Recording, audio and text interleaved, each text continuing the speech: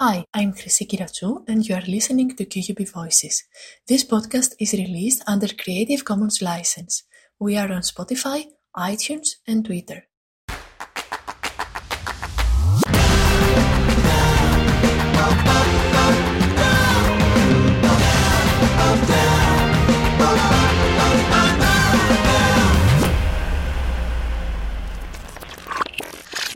Hello, and welcome to the Researcher Spotlight episode of the session focusing on racism and racial discrimination. For the listeners who have missed the two recently released thematic discussions of the session with the African Caribbean Society of QUB Student Union and with Sydney Holt, now it's your chance to compensate for the time lost. Today, I'm talking with Laura Gillespie, PhD student in American History at the School of History, Anthropology, Philosophy and Politics at QUB.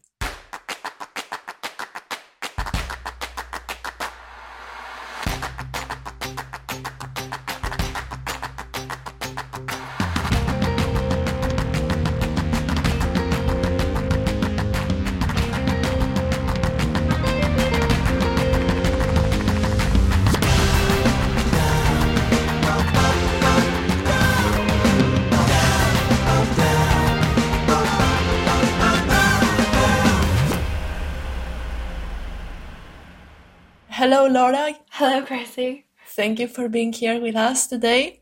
First of all, I wouldn't like to talk on your behalf, so I would like to give you some time to tell us about yourself and about your research. Yeah, so my name's Laura Gillespie. I'm a PhD researcher here at Queen's, studying African American history. So I'm from Donegal originally, and I study the development of African American politics during the Civil War era, particularly in the slave refugee or contraband camps that were set up across the South during the war. So a few weeks after the war, fugitive slaves sought refuge behind Union Army lines, claiming that they were being forced to work on Confederate fortifications. So the general there, Benjamin Butler, he confiscated them because they were the property of the Southern slaveholders, so they became contraband of war, even though they were people.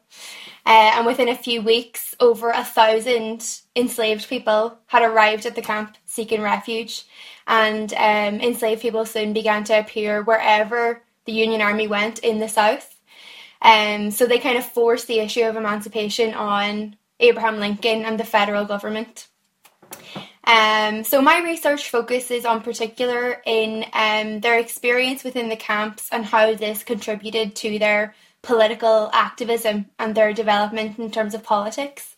Most of the scholarship to date argues that Black people learned their politics during freedom and after emancipation, but I argue they were always politically active and engaged. They just had to find ways outside of the kind of official political arena to contribute and engage before the war. They then built upon their experiences in the camps, and this led to their political activism and involvement in official politics after the war ended. So that's what my thesis focuses on. Sounds so interesting. And if I may say, you illuminate an aspect that it's often neglected. Absolutely, for sure, yeah.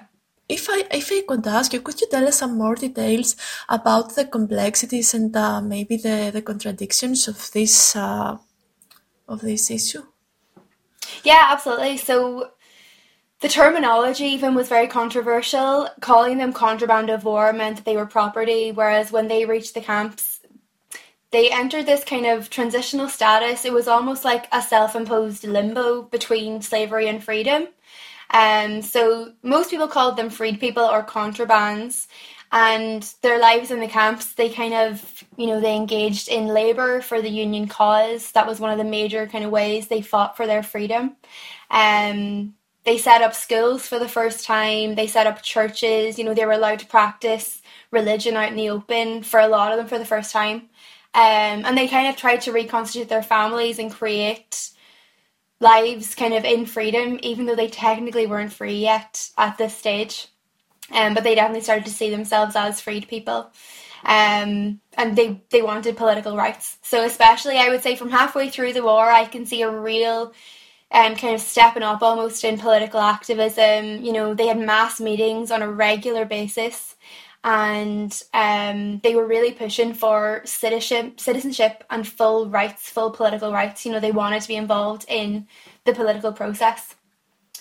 So a lot of this had to do with their experiences during the camps. And also, I find your approach very interesting, because we usually think, whenever we listen of refugees or contraband, more specifically, we always tend to listen that they are people with no agency, that they are exploited, and of course they are. I mean, they find themselves in so harsh conditions, and I can understand that there are certain limitations, but how people make sense and organize their daily life, I mean, it can be so insightful. Yeah, absolutely. No, there definitely was exploitation, as you just mentioned, you know, and conditions were like dire in most places. You know, they had major health issues, you know, things like not enough food, any kind of issues that other refugee camps would face now, food, shelter, water. But at the same time, for these people, it was agency, and it was getting to decide for themselves who their labour would benefit from, especially, and, you know, they were giving their all for the Union war effort. So yeah, it is kind of different. But did they have the option to walk away from this, from the army? Yes, they did. Some of them, a very small amount, returned to the plantations that they worked on before. Sometimes if they found conditions just weren't kind of feasible for surviving, they did return to the plantations, or they went looking for work in urban cities within the south. But most of them passed through the camps, even if they didn't stay in some way. A lot of people, you know, by the end of the war, it was between 524,000 and 660,000 formerly enslaved people were within these camps. It's just the fact that nobody knows. If I tell people I work on contraband camps, nobody knows what I mean. Yes, because it's not a very well-known term, contraband camps. It's actually, to be honest, it's also the first time that I hear this term too. Yeah. So it'd be the same for most people. And if I say contraband camps, a lot of people think concentration camps, which obviously they weren't. You know, they did have some kind of choice and control in the matter. But yeah, for the fact that there were 4 million slaves in the south, you know, that is a massive. It's 1/8 of the population passed through these camps in some way, or they lived there for the entirety of the war. So yeah, fairly major amount of people. Sounds so fascinating, and yeah, we would like to read something of your research, you know, to have a more detailed view over this issue, and also your approach. And now I would like to go ahead with the second question. That is, research may give you a hard time, and I guess that your topic is one of the hard ones, and the reward may be little compared to all the effort that you make and all the hardship. So why did you choose that path? So I only kind of started thinking about research in the last few years. I was always interested in history, but I didn't think I would go down the path of kind of, you know, staying within academia. But by the end of my undergrad, I decided to do a master's. I did a master's in American history at Queen's and really liked it. Wasn't sure if I wanted to pursue a PhD. I had been kind of thinking about it, and I took a year out and lived in Boston. I worked in a museum over there for a year. So it was interesting to get to see kind of public history, you know, what goes on there. But yeah, I decided that I think academia I'm more suited to. So yeah, I came back and started my PhD here at Queen's in 2017. And research is very hard. I think I wasn't prepared for how tough it was going to be. And the fact that we're all working on these theses for like so long, you know, it's a long time to be looking at one project. And as you just said, like mine is quite a heavy topic at times, especially when I have to look at, you know, exploitation conditions, that kind of thing. Like it's really hard. But I just think the topic is so important. And especially, you know, there's been such a move kind of in the last 20 years or so to start looking at Black history in particular, more kind of from the grounds up, you know, grassroots activism, that kind of thing. So, yeah, if I can make a small contribution, you know, I think it'll have been worth it. Mm-hmm. Of course. If I may ask you to explain a little bit more about public history. Yeah, so I was the history department intern, and I did a lot of different things. So in terms of public history, you know, I was very much involved with engaging with the public. I was involved with a play that we put on, so we had members of the public coming in. I talked to them afterwards about the history of the topic and everything. It was to do with the revolution. And then I gave tours. I acted as a tour guide for a few months, but I found that people were just asking me where I was from. They weren't asking about the history a lot of the time, so they decided to kind of pull me back. And then I was working on the editorial committee for one of the publications that the organisation had. So I was doing a lot of different things. I think public history, that is often the case, that you're involved with a lot of different projects. But I myself would consider public history to be slightly more public facing, you know, engaging with the public on a regular basis and trying to kind of get the history out there. You know, instead of academia, where our articles and our publications might be slightly more tailored to, you know, our own kind of communities. Of course, so making all these narratives and, you know, history with capital H more accessible or comprehensive to the wider public, to someone that is not a historian. Exactly. Yeah, that's so interesting. How did you decide? Why are you specifically interested in public history? And also, the topic of your research is so rich and so interesting, and I suppose that it offers you so much ground for further initiatives, maybe public history initiatives. Yes, yeah. No, I would be very much interested in staying involved, especially now. Hopefully, in a few years' time, when I have some kind of publications behind me, really getting the research out there. And, you know, making it more accessible. Like, as you were saying, I do think it's a very rich topic. There's a lot to say here. But it's making sure that people who aren't historians kind of can engage with this as well. And especially for the fact that my topic is so understudied. And American history in particular, you know, there's been this kind of dominant narrative for so long that... yeah, I would definitely be interested in trying to kind of change that a little bit, and just complicate the narrative and get the research out there. It's very important to me.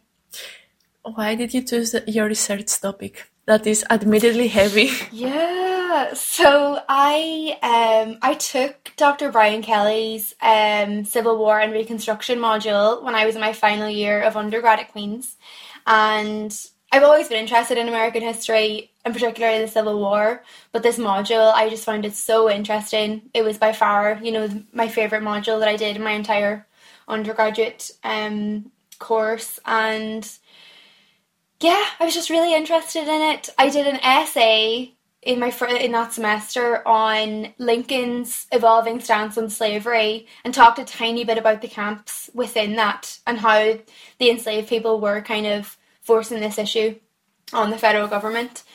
And then I decided to do my undergraduate dissertation on it. So my undergrad dissertation was just a general study of the camps. And then for my master's, I did a kind of prequel, shall we say. So I looked at slave political activism in the years leading up to the Civil War. So it was all about their information networks, how they were finding out about elections, Lincoln in particular, why they thought that their kind of situation, why they thought the institution of slavery might be under attack, and how that might then impact upon them. So that was my master's dissertation, which I really, really enjoyed. So then for the PhD, it's kind of an amalgamation of both of them. My first chapter is very similar in ways to my master's thesis, given this kind of background. Talking about the Grapevine Telegraph a lot. So do you know the song I Heard It Through the Grapevine? it's Marvin, I think it's Marvin Gaye. Heard It Through the Grapevine is like, yeah, it's a pretty popular song. It's a phrase that people would say, but it actually comes from these kind of enslaved networks of information. So they would meet at grapevines in the road and swap information. Wow. So I don't have what to say. Yeah. So yeah, just little tidbits like that. I like to really kind of explore that more. And then the rest of my thesis covers, you know, I have a whole chapter on labour, because that was one of the major ways. Like, it was so politically motivated, you know, the fact that they were able to remove their labour from the Confederate side and dedicate it to the Union, you know, be able to practice that agency and decide who their labour would benefit was so important. And yeah, conditions within the camps, education, religion.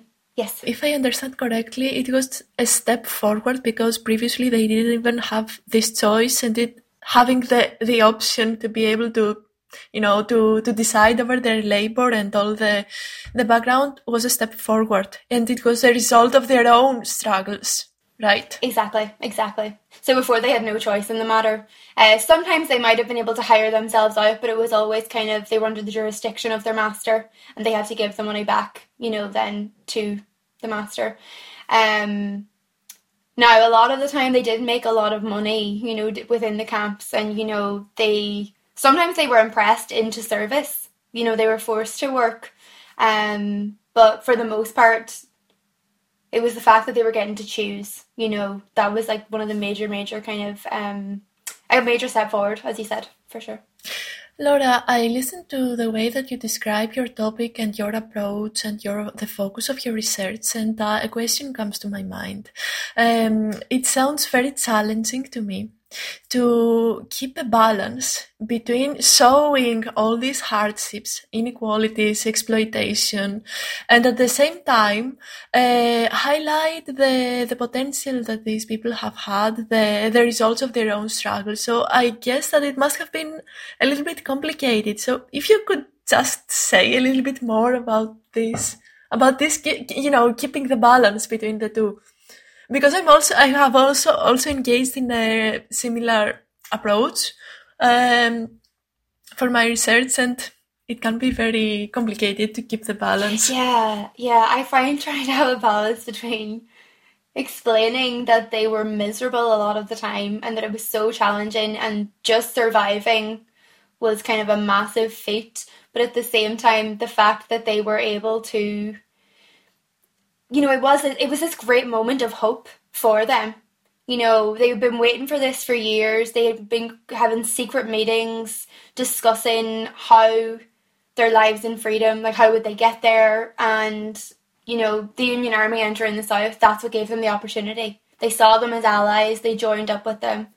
But yeah, there was a lot of exploitation, and it is really tough trying to keep that balance. You know, I wrote a chapter, I think it was my third chapter, and my supervisor said, this is kind of too happy a story because, you know, I was saying, isn't this great? They were able to go to school for the first time, most of them. They were able to practice their own religions. They were able to marry their spouses, which had never been legal under slavery. They were able to reconstitute families. But at the same time, there was so much suffering that, yeah, it is hard trying to kind of keep it. There was this message of hope, but also it was a very tough time. Of course, because also as a historian, you have the responsibility of, you know, you make a particular representation of the people that have lived through all these conditions and have fought against all this. So I can get that it must be very challenging for you. Yes. Why does your research matter? So that has happened in the past. We come here to the present. So why does your research matter? I think, just as I mentioned earlier, you know, the fact that American history, it's very much been told from the white man's perspective is what I would kind of say. And there's been such a move, you know, the fact that it's Black History Month at the minute. You know, there is this move to kind of bring to light these stories that nobody knew before, but they are so important to, you know, the foundations of America. And I think it's so important to understanding why America is the way it is. And, seeing what happened a few weeks ago at the Capitol when there was, the riots, a lot of the time it's miseducation and, yeah, it's the kind of selling of this one narrative that, I think it's really important to try and complicate that and they bring these new stories to light. Mm-hmm. Laura, has your own background and also the fact that you're not from this community, neither do you have any relations, has it affected your the way that you're perceived as an expert in this topic? Yeah, for sure. I think it's myself all the time. I'm just this little white girl from the northwest corner of Ireland, who's interested in this really niche topic. And one time I went to the archives in DC, and the archivist, he was a black man, and I said I was looking for this really kind of niche newspaper that isn't digitized or anything, and he was like, "Why do you want that?" And I explained my topic to him, and he was like, "How are you studying that?" And he was like absolutely baffled. I don't know. I'm just so interested in it myself. And there are a few other researchers working on it, but not a massive amount. So I know I'm not from, like the black community, obviously, but if I can make any kind of contribution, I would hope that it would kind of help a little bit. Mm-hmm, definitely. Yeah. So how has your way of thinking or your understanding the world or even your everyday life, have they changed or have they been affected in any possible way by your research so far? Yeah, for sure. I think that my thinking changes on a daily basis for my research depending on what I'm reading. I'm far enough into it at the minute that I can think, okay, this is where I'm going, and then I'll read one book and I'm like, whoa, they just kind of blew my theory out of the water, and you kind of have to go back to the drawing board. So yeah, my thinking changes a lot. And then also even just in terms of America and how it is at the minute, I think I have a fairly detailed understanding of why, I think just from being so immersed in material from such a crucial moment in American history, I would have a fairly good understanding of that. And then also the current social justice movement, that has really kind of motivated me to keep going and to get the research out there, even when it is really tough, because I do think it's so important. And then it's also kind of led me to look at myself more, and I've been reading a lot of kind of anti-racist work in my spare time, and really just kind of trying to change my thinking in general, but it's definitely been impacted by my research. Mm-hmm. And I guess that everything became so much relevant during the Black Lives Matter movement.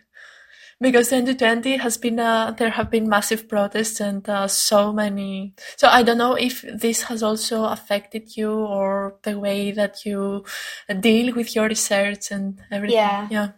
I was finding it really tough last June when, after, say, like George Floyd and Breonna Taylor's murders, trying to then, my social media, the news, everything was all about Black Lives Matter. Really, really, really incredibly sad stories, and it's like the fact that these events are still happening. For me to then try and go and then read about that in the 1860s, it was tough. I definitely had a week or two where I was like, I don't know if I can do this anymore. It was just feeling like an awful lot, but I just kind of stepped away. And I think the importance of my research again just really kind of keeps me driven and keeps me kind of on task and motivated to finish it and to try and get it out there. Mm-hmm. I see. And what you have said leads me to the next question, that it is, is there a moment that has marked your research so far? For example, in a positive or in a negative way or in a strange way? Yeah. So I feel like, what I just said, that's kind of been a negative, just a really a kind of hard set of circumstances to work through, but at the same time, again, makes me happy that I am working on this. I think in terms of a positive moment, I went on a research trip to America in the summer of 2018. So I spent 2 months between DC and Boston. And it was my first major trip. I was kind of immersed in the archives, and I think it was the first time that I was like, wow, okay, I can do this. The research is there. Like, it made me really kind of feel like a bona fide researcher for the first time. So that was good. And then in my spare time, I would travel around, Civil War sites and museums. DC is so full of museums. So just kind of immersing myself in American culture and history as well. So that trip really kind of changed my thinking on a lot of things. And it was great. I'd say it was kind of the moment that moved it all forward, Mm-hmm. Being there, actually, and experiencing all this on the side, yes. I see. Do you have any research rituals? How is your daily life as a researcher? As an early career researcher? So thankfully, ethically, obviously most of the people, all of the people that I talk about are dead because it's been, 160 years. But ethically it is tough. I find myself sometimes trying to make sure that I'm using the correct language, being sensitive whenever I'm writing.